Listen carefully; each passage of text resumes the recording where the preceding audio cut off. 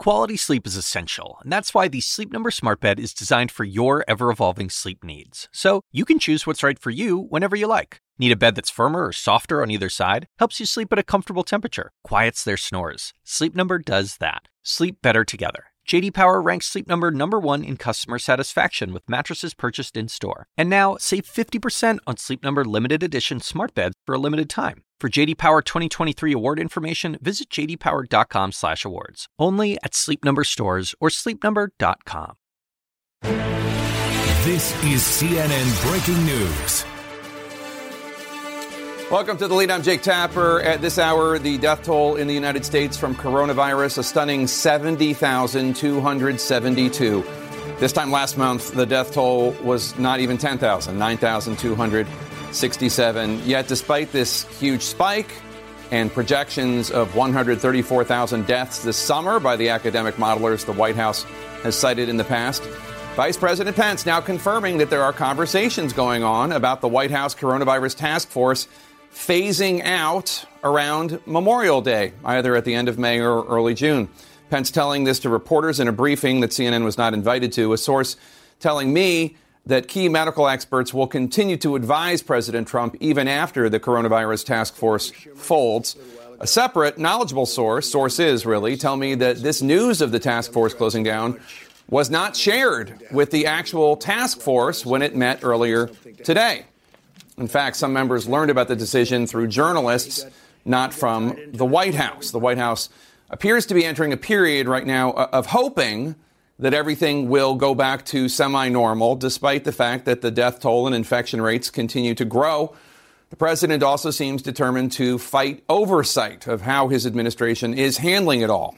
Earlier today, President Trump said he will only allow key task force member Dr. Anthony Fauci to testify before the Republican-controlled Senate, but not the Democrat-controlled House. Called it a, quote, setup with Trump haters in the House. The president there openly admitting that he will not allow House Democrats to conduct their oversight duties of his administration. His statement, of course, is in direct contradiction from the White House's claim last week that Dr. Fauci was too busy to testify.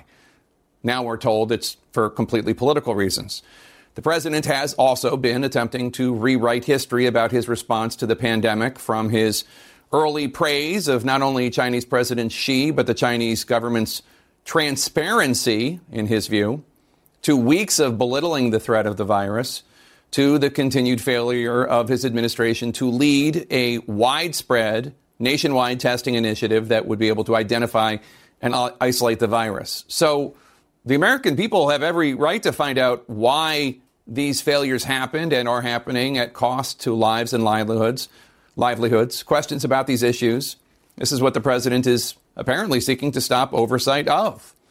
Right now, President Trump is about to visit a plant in Phoenix, Arizona, converted to manufacture N95 respirator masks, so badly needed by frontline healthcare workers. It's a trip that the president says is meant to highlight the work of American companies to help get us out of this crisis, as the president is also pushing governors to reopen the economy as quickly as possible. CNN's Jeremy Diamond joins me now live from the White House to cover all these major developments. And Jeremy, let's start with the phasing down of this coronavirus task force. Do we know exactly why they're doing this? Well, Jake, we know that the president and many of his advisors have been eager to pivot towards reopening the economy. But as that has begun to happen, we have seen some states begin to reopen their economies. We have also watched some of the models, including those that the White House uses, begin to predict a spike in deaths over the next couple of months. Despite that, though, Jake, we heard from Vice President Mike Pence today. He told reporters in a pen and pad briefing that the White House is indeed having conversations about phasing out this task force, and it could happen as early as Memorial Day. As the president lands in Arizona, his first trip out of the Washington area in 38 days, we're learning the White House coronavirus task force may soon be dissolved. A senior White House official telling CNN it could happen as soon as Memorial Day, but pointing out the president will continue to be advised by medical experts. President Trump today will tour a mask manufacturing plant in Arizona, where the president said he's likely to wear a mask for the first time. Avoiding the criticism his vice president faced for not wearing one last week, the president swapped one firestorm for another, After accusing Democrats of rooting for more coronavirus deaths, the president revealing his true motives in keeping government health experts like Dr. Anthony Fauci from testifying in the Democrat-led House. The House is a setup. The House is a bunch of Trump haters.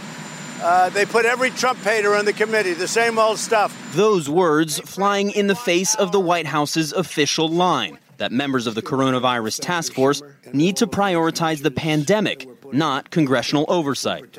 Swearing off oversight by Democrats, the president making his latest move to avoid accountability after sidelining several inspectors general, including a watchdog who exposed critical hospital shortages. The president also downplaying new models predicting a spike in deaths. One model used by the White House doubling its death toll prediction to 134,000 deaths by August. Are you concerned that that's happening because some of these states are relaxing guidelines too early? No, I'm not, because that assumes no mitigation. But the models don't assume a stop to mitigation efforts, instead taking relaxed rules in dozens of states into account. We have to get our country open. While the president focuses on reopening the economy, most Americans say it's more important to limit the spread of the virus. And nearly 2/3 of Americans are concerned states will start lifting restrictions too quickly. The White House is bracing for the monthly jobs report on Friday, which could see unemployment rates at historic levels. My guess right now is that it's going to be north of 16%, maybe as high as 19 or 20%. Wow. And so we are looking at probably the worst unemployment rate since the Great Depression. Wow. Well, it's a tremendous negative shock, a very, very terrible shock. And Jake, some other big news today. Dr. Rick Bright, who was formerly the head of BARDA, which is a key federal office in charge of vaccine development, he has formally filed a complaint with the Office of the Special Counsel, alleging that he was ousted from his position, moved to a narrower position at the National Institutes of Health in retaliation. In retaliation for what? He explains, Jake, that it's because he resisted efforts to push hydroxychloroquine, a treatment that President Trump repeatedly promoted from the White House briefing room. And Jake, in this lengthy 90-page complaint, he also talks about the fact that he tried to sound the alarm early on, including in June, about some shortages of critical medical supplies, including protective equipment like masks, as well as testing equipment like swabs, for example. He describes numerous instances and provides emails as well to back up some of his accounts, in which he explains that leadership at HHS, including his direct supervisor, the Assistant Secretary for Preparedness and Response, Dr. Robert Kadlec, Bright alleges that Kadlec and others repeatedly downplayed his concerns about some of these shortages. Of course, Jake, we know since then that many of those shortages were indeed a critical part of the story of this administration's failures at times to properly respond to this coronavirus pandemic. On a call with reporters just a little while ago, Jake, Dr. Bright said that he was pressured to let politics and cronyism drive decisions rather than the science. Jake? That's right. The FDA has since warned doctors not to prescribe, individuals not to take hydroxychloroquine unless they're in the hospital or part of a clinical study. Jeremy, the White House says that there are multiple reasons why Dr. Bright was removed from his post, and obviously they don't agree with his description. What is the White House saying? That's right, Jake. Look, the official side of the White House and the Department of Health and Human Services on this specific complaint, they have so far declined to comment. But in reporting on Dr. Bright's initial allegations, which surfaced a couple of weeks ago, we uncovered reporting sourced to administration officials familiar with the situation, who said that Dr. Bright mistreated staff. They allege that he mismanaged his office. And in fact, several sources told me that they believe that Dr. Bright was in fact slowing the response to the coronavirus rather than speeding it up. But what is clear, Jake, is that this is going to continue to be a story for weeks to come. Keep in mind, Dr. Bright here is alleging that his ouster violated the Whistleblower Protection Act. And we are also just learning from Dr. Bright's attorneys that Congress has scheduled a hearing. Congresswoman Eshoo has scheduled a hearing for May 14th. Sorry, I'm just getting this information on my phone now. For May 14th, and Dr. Bright will indeed be testifying. Jake. All right, Jeremy Diamond at the White House with all the day's breaking news. Thank you so much. Joining me now to discuss, CNN chief political correspondent Dana Bash and CNN chief medical correspondent Dr. Sanjay Gupta to cover both ends of this, the politics and the medicine. Dana, let me start with you. We have seen the task force. There was a time when they briefed nearly every single day. Then, of course, the president made this disastrous appearance when he mused about injecting disinfectant as a possible treatment for coronavirus. Is that the moment when all of this changed and all of a sudden, the task force was living on borrowed time?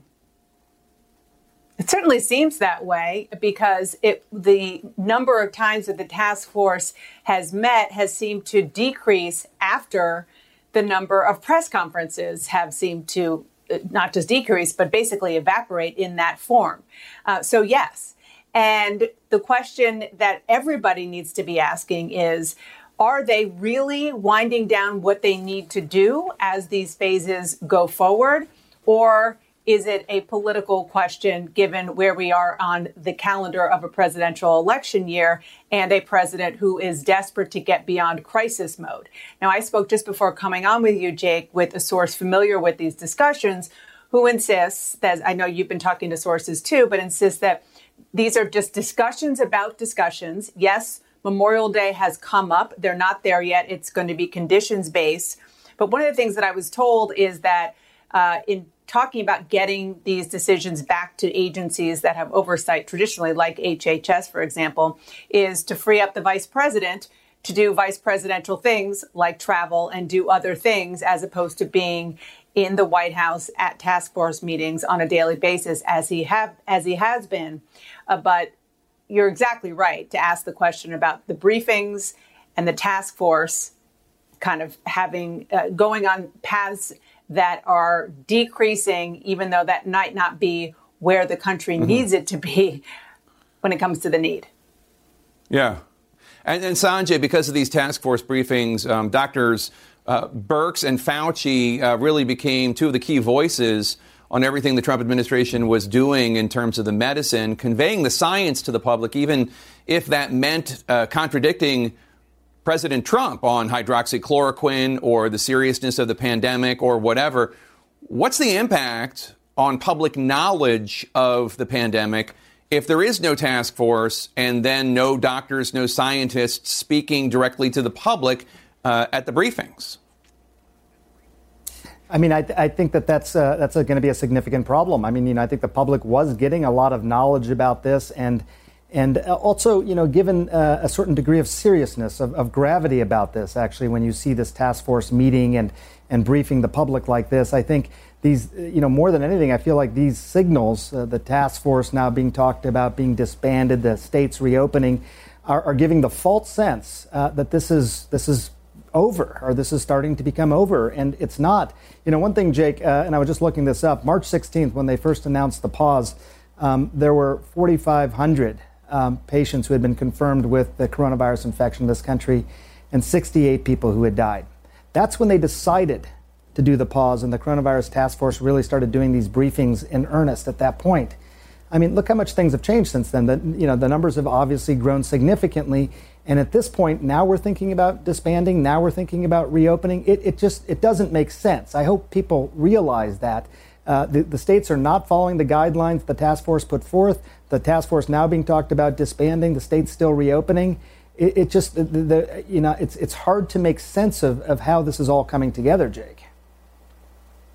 Yeah, I mean, we just showed a graphic at the beginning of the show of number of coronavirus cases, and it continues to go up, although in some places like New York and Louisiana, I believe it's going down. Dana, let's go back to the other breaking news. Dr. Rick Bright, formerly the top vaccine official at HHS, now filing a whistleblower complaint over his reassignment. He claims that his warnings about coronavirus, about the lack of PPE in the stockpile, were met with, quote, indifference, which then developed into hostility. How much does his complaint center around his caution at hydroxychloroquine, the drugs that President Trump was pushing? Well, it's all the above. And as you know, he says that the reason why he was removed from his post ultimately was because people who were his superiors were worried that the president would get mad because he was saying that the president's claims about that drug were false, which of course, turned out to be accurate. The FDA said, no, that drug should not be used for COVID-19. So, look, I mean, the good news here is that this is how the system is supposed to work. He filed a whistleblower complaint. The inspector general will look into his firing and whether or not, or removal, and whether or not there were other factors. As you just heard Jeremy say, White House and other administration officials insist there were, like personnel issues and other problems that he had separate from his response to coronavirus. We'll now hear it on Capitol Hill, where he'll be under oath, and the inspector general. And so we'll actually have a real independent investigation to get the questions that you just asked answered.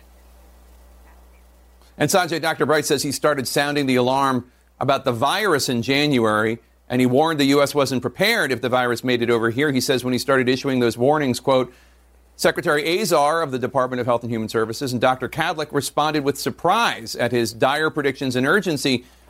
Assuming that's true, what does it say to you when a top vaccine official comes out and says the government's top HHS officials were surprised when he was warning them about the pandemic?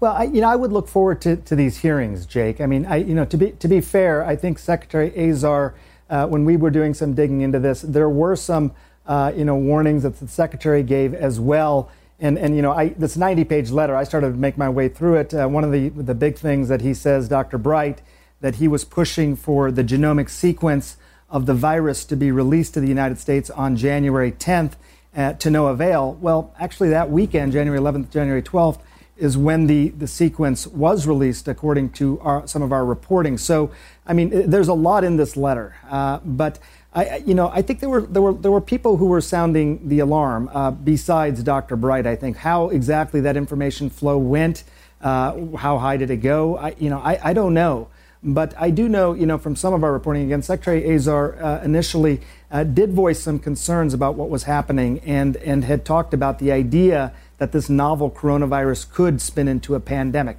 No one was calling it a pandemic, obviously. In fact, we were the first, really, at CNN to call it a pandemic March 9th. But there was concern that was voiced by some senior leaders at HHS. So I'll be curious to see how these hearings sort of transpire. Dana, there's also some new reporting today in the Washington Post, which says it obtained a complaint from a volunteer who worked with Jared Kushner's coronavirus response group. This is a group of volunteers from the financial consulting world and others. This volunteer says many of the people working on the pandemic response had little experience actually doing the tasks they were assigned, and that often they failed. Yes. Look, I mean, this would not be the first time there was a complaint that the people trying to do jobs in this administration were doing them blindly because they don't have the experience that most people historically have in these jobs. The specifics on this, everybody's going to have to dig into to see how accurate those complaints are. But again, there's been a lot of criticism along these lines in general across the board since the White House, since this president was sworn in. Dana and Sanjay, thank you so much. And be sure to listen to Sanjay's daily podcast, Coronavirus Fact versus Fiction, on Apple Podcasts or wherever you listen. Coming up, a new warning from doctors in the United States about how the virus is affecting children. That's next. Plus, coronavirus nightmares, such as this woman arrested after allegedly licking her hands and then touching food and surfaces. Just one example of the actions leading to the creation of a new word to describe the horrific behavior of some during this pandemic. Stay with us. Today, officials in Florida are starting to prepare for how the coronavirus pandemic could collide with hurricane season, including stockpiling critical PPE. This comes as New York Governor Andrew Cuomo warned that reopening his state too fast would undoubtedly cause more lives to be lost, as CNN's Athena Jones reports for us now. This is something that's causing concern. As more and more states reopen, new concerns about how the virus impacts the nation's youth. 15 children between the ages of 2 and 15 hospitalized in New York, some testing positive for COVID-19. The children all showed inflammatory symptoms compatible with the rare Kawasaki disease, a potentially deadly illness. We've put out a health alert letting healthcare providers know that if they see incidents of this new condition, that we want to make sure it's reported immediately to our health department. And a National Institutes of Health-backed study is examining the impact COVID-19 has on children and their ability to spread the disease. Issues that raise important questions about opening summer programs and schools. We already have some data to suggest that, especially in a household setting, children with the virus can be the ones who, even if they don't have symptoms themselves, can spread it to the adults in the household. But there could soon be progress on the vaccine front. U.S. pharmaceutical giant Pfizer today announcing that with its partner, German company BioNTech, it has begun testing a new vaccine in humans in the U.S. They say it could be ready for emergency use in the fall if it works. On the testing front, the FDA authorizing the first new COVID-19 antibody test that has independent validation of its accuracy from the federal government. Still, as states open up, despite not having met federal guidelines of a 14-day decline in new coronavirus cases, health officials worry about the dangerous public health consequences. This virus has enormous capabilities of spreading like wildfire. We know that. Others are more worried about the economic ones, as California borrows $348 million from the federal government to pay unemployment claims, becoming the first state to make such a move. Former New Jersey Governor Chris Christie comparing the current crisis to the sacrifices American troops made in World War II. In the very same way now, we have to stand up for the American way of life. What are those lives going to be worth if people can't go to work, if they can't support their families? Some communities announcing plans that seem to fly in the face of state orders, like Ocean City, Maryland, which announced its popular beach will be open to visitors starting Saturday. The state's stay-at-home order remains in effect. While in California, Los Angeles Mayor Eric Garcetti says he's not yet ready to open things up. You can't give in to political pressure where people are saying, do this because I'm getting antsy. Meanwhile, some bad news for consumers. A meat shortage at Wendy's following the shutdown of meatpacking plants in several states. One analyst estimating nearly 1 in 5 of the fast food chain's restaurants are not serving hamburgers or other meat-based items. Starbucks says 85% of its locations are ready to responsibly reopen this week for drive-through or pickup only. And we just got a bit more of reopening news from my colleague Ed Lavandera saying that the Texas Governor Greg Abbott has announced that barbershops, hair and nail salons can open this Friday, May 8th. Previously, he'd said that would not happen until mid-May, but it's happening this Friday despite a mixed bag of coronavirus statistics in the state. Jake? All right, Athena Jones, thank you so much. There is more than 100 potential coronavirus vaccines in the works with doses already given to patients in the U.S. We're going to talk to vaccine development expert next. Stay with us. 108. That's the number of potential coronavirus vaccines in development around the world right now, according to the World Health Organization. 8 are in clinical trials. Joining us now, Dr. Peter Hotez, the co-director of Texas Children's Hospital Center for Vaccine Development, to talk about one of them. Dr. Hotez, thanks for joining us. Pfizer and the German company BioNTech have begun testing their experimental vaccine in the U.S. They say they have the potential to supply millions of doses by the end of 2020 if their vaccine shows promising results in trials. What do you make of that timeline? Is that possible? Well, there's going to be quite a number of vaccines moving through the clinical pipeline. I'm hoping ours might be one of them as well. And they all work along with pretty much the same principle. They interfere with the spike protein binding to the receptor, but it's a matter of what arm of the immune response you're going to stimulate. So ours is a recombinant protein vaccine. Pfizer's is an RNA vaccine. You've heard about other RNA vaccines. They're DNA vaccines, adenovirus vaccines. So it's great that we're looking at this diverse array of technologies, but then it enters into this sort of bottleneck where you need to take the appropriate amount of time to show that the vaccines are both safe and that they actually work. And that's the hard part. The principle of making the vaccine is less complicated in the fact that you've got to collect all of the data that you need to prove to the regulators and yourselves that the vaccines actually work and are safe. And it's hard to see how we're going to do that by the end of the year. So that's never been done before. So I think probably 2021 is a much more realistic timeline. And even that would be a world record. So we're taking it one day at a time. Let's talk about the one that you're working on, because you're also the dean of the National School of Tropical Medicine at Baylor, and the Baylor Group is developing a coronavirus vaccine. When do you think you'll be in the stage where you're ready to do trials on humans? So this is a neat vaccine. We're doing this also with Texas Children's Hospital, and together we've just formed a new partnership, announced it today, with PATH. They used to stand for the Program for Appropriate Technology in Health. Now they just go by the name of PATH. They're Seattle-based. They led the development of the meningococcal A vaccine for Africa, the malaria vaccine for Africa, the rotavirus vaccine. They have an unparalleled track record for access and global health. So we're developing a low-cost, highly accessible recombinant protein vaccine that would be very inexpensive. And we're hoping it might be one of the first global health vaccines made for COVID-19, because this virus is now racing through. You've heard about what's going on in Brazil right now, and in Ecuador. It's really devastating. This will move into Africa and India, likely in the southern hemisphere in the summer months. So there's a real need to have that low-cost, accessible, highly effective vaccine. So we're hoping it can go into clinical trials sometime in the summer, and that will add to the list of vaccines. We're worried about some of the other ones, whether they'll really filter down to low and middle income countries in a reasonable period of time. So we decided with PATH that we're going to accelerate something now for people who don't have access to vaccines otherwise. Dr. Fauci has talked about how the need to mass produce the vaccine might start even before the vaccine has been approved, just so that you can get up to speed. One question I wonder, given the fiasco we've seen in terms of testing, does the United States have the infrastructure, once a vaccine has been approved, God willing, to distribute 330 million vaccines and get the country inoculated?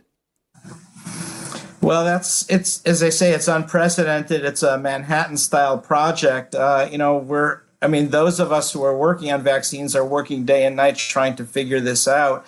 I think what you're going to see is, and Dr. Fauci's already talked about this, they're going to start manufacturing some of these vaccines. The term he uses at risk. That means even if they don't know if the vaccine works or it's safe or not, they're going to start mass producing it, knowing that several of those vaccines are not going to go anywhere. In fact, most vaccines that start clinical trials often don't finish it. So there will be an expensive investment by the U.S. government. But if you really want to get a vaccine going, you can't really wait till you get all of the data sometime next year and say, okay, now we're going to start making it. So we've got to do things in parallel. It's a new way of doing things. Mm-hmm. Dr. Peter Hotez, good luck with what you're working on, and thank you so much for joining us today. We appreciate it. Thanks so much.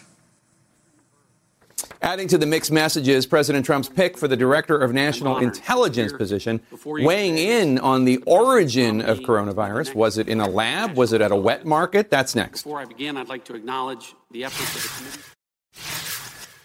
Have you seen any intelligence that finds with high confidence, or any confidence for that matter, that the coronavirus originated in a lab in Wuhan rather than the market? I have not. That was President Trump's pick for Director of National Intelligence, Congressman John Ratcliffe, Republican of Texas, telling the Senate Intelligence Committee at his confirmation hearing earlier today that he has not seen any evidence that the novel coronavirus originated in a lab. This comes after Secretary of State Mike Pompeo asserted Sunday that there was, quote, enormous evidence supporting that the virus came from a lab in Wuhan, China. Ratcliffe noted that he has not been attending classified briefings due to the outbreak. CNN's Alex Marquardt joins me now. Alex, Dr. Fauci said in an interview that he does not believe this virus was man-made. Tell us more. Well, Dr. Fauci now weighing in, Jake, saying that from everything that he's seen of the evolution of this virus, that it moved naturally from an animal to a human. And Jake, that part, that this is not man-made, is pretty much universally accepted. The Office of the Director of National Intelligence is on the record saying as much. Where the divisions start is where exactly the virus originated in Wuhan, whether it started in that market or was an accidental release from the lab. Dr. Fauci is saying that regardless, it started in nature. And what you're hearing from members of the Trump administration, including Secretary of State Mike Pompeo, they're pushing this theory that it was accidentally released from a lab. Now you have the U.S. intelligence community, which generally doesn't say anything in public unless they have an assessment, coming out saying they're looking into both those theories, the market and the lab. And in fact, they say that they have evidence of both. The only thing that they're saying with certainty is that it came from China and that it's not man-made. But in seeing the Trump administration pushing this theory that it was accidentally released from a lab, the U.S. finds itself increasingly in isolation, at odds with its intelligence partners. I was speaking with a Western diplomatic official who has seen the intelligence, who says that it's highly likely that the virus was not an accidental release. This is, according to this official, the growing consensus of the Five Eyes intelligence sharing partnership that includes Great Britain, Canada, New Zealand, and Australia.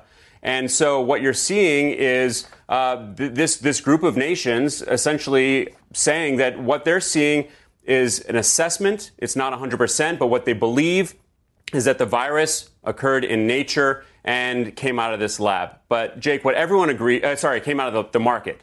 And what everybody agrees on is that without cooperation from China, without transparency, you're never actually going to get to the bottom of this. But their best assessment, the American intelligence partners' best assessment, is that this did come out of the market in nature. Jake?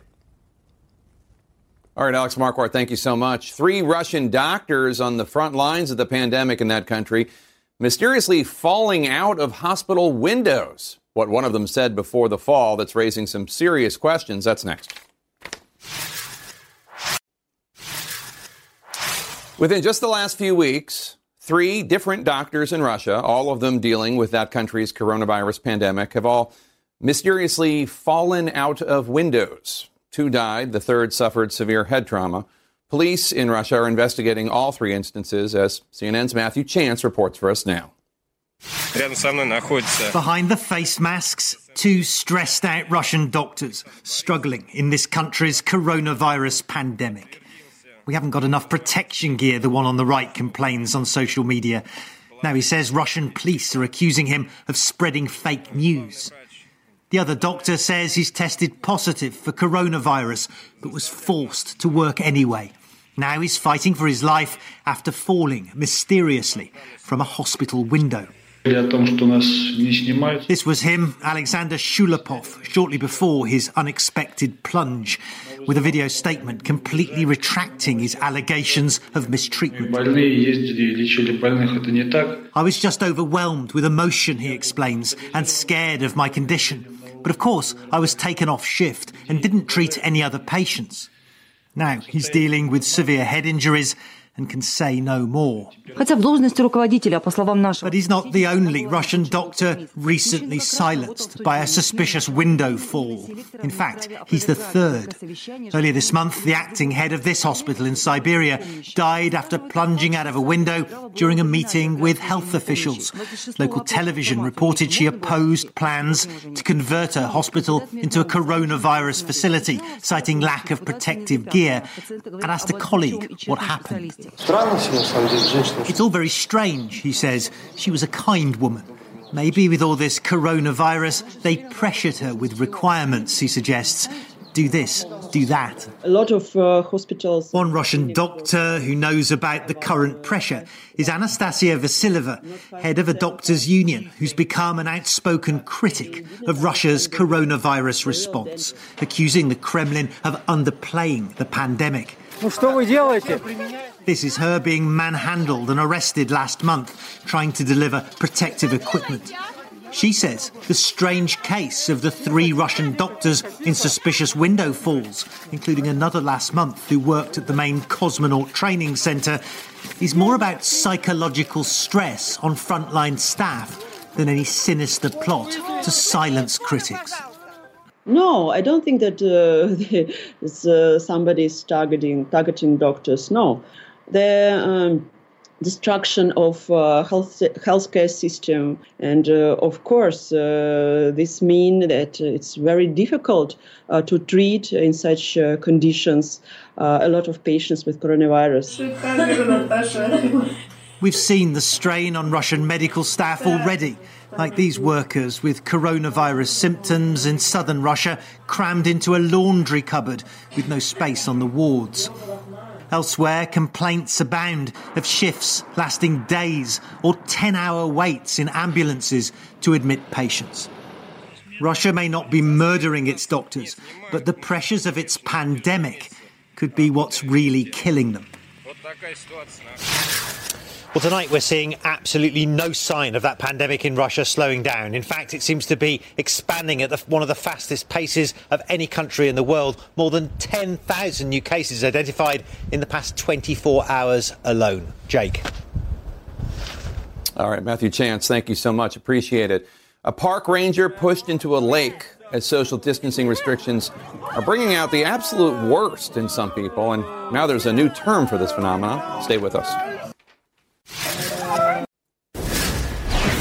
The pandemic has brought out the absolute worst in some people, as CNN's Tom Foreman reports.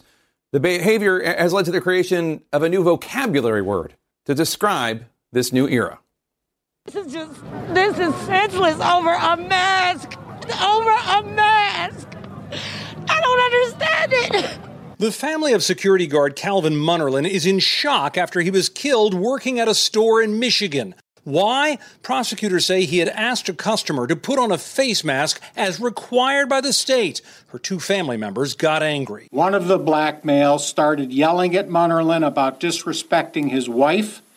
The other black male then walks up to Munnerlyn and shoots Munnerlyn. In Texas, a park ranger is pushed into the water after asking people to socially distance.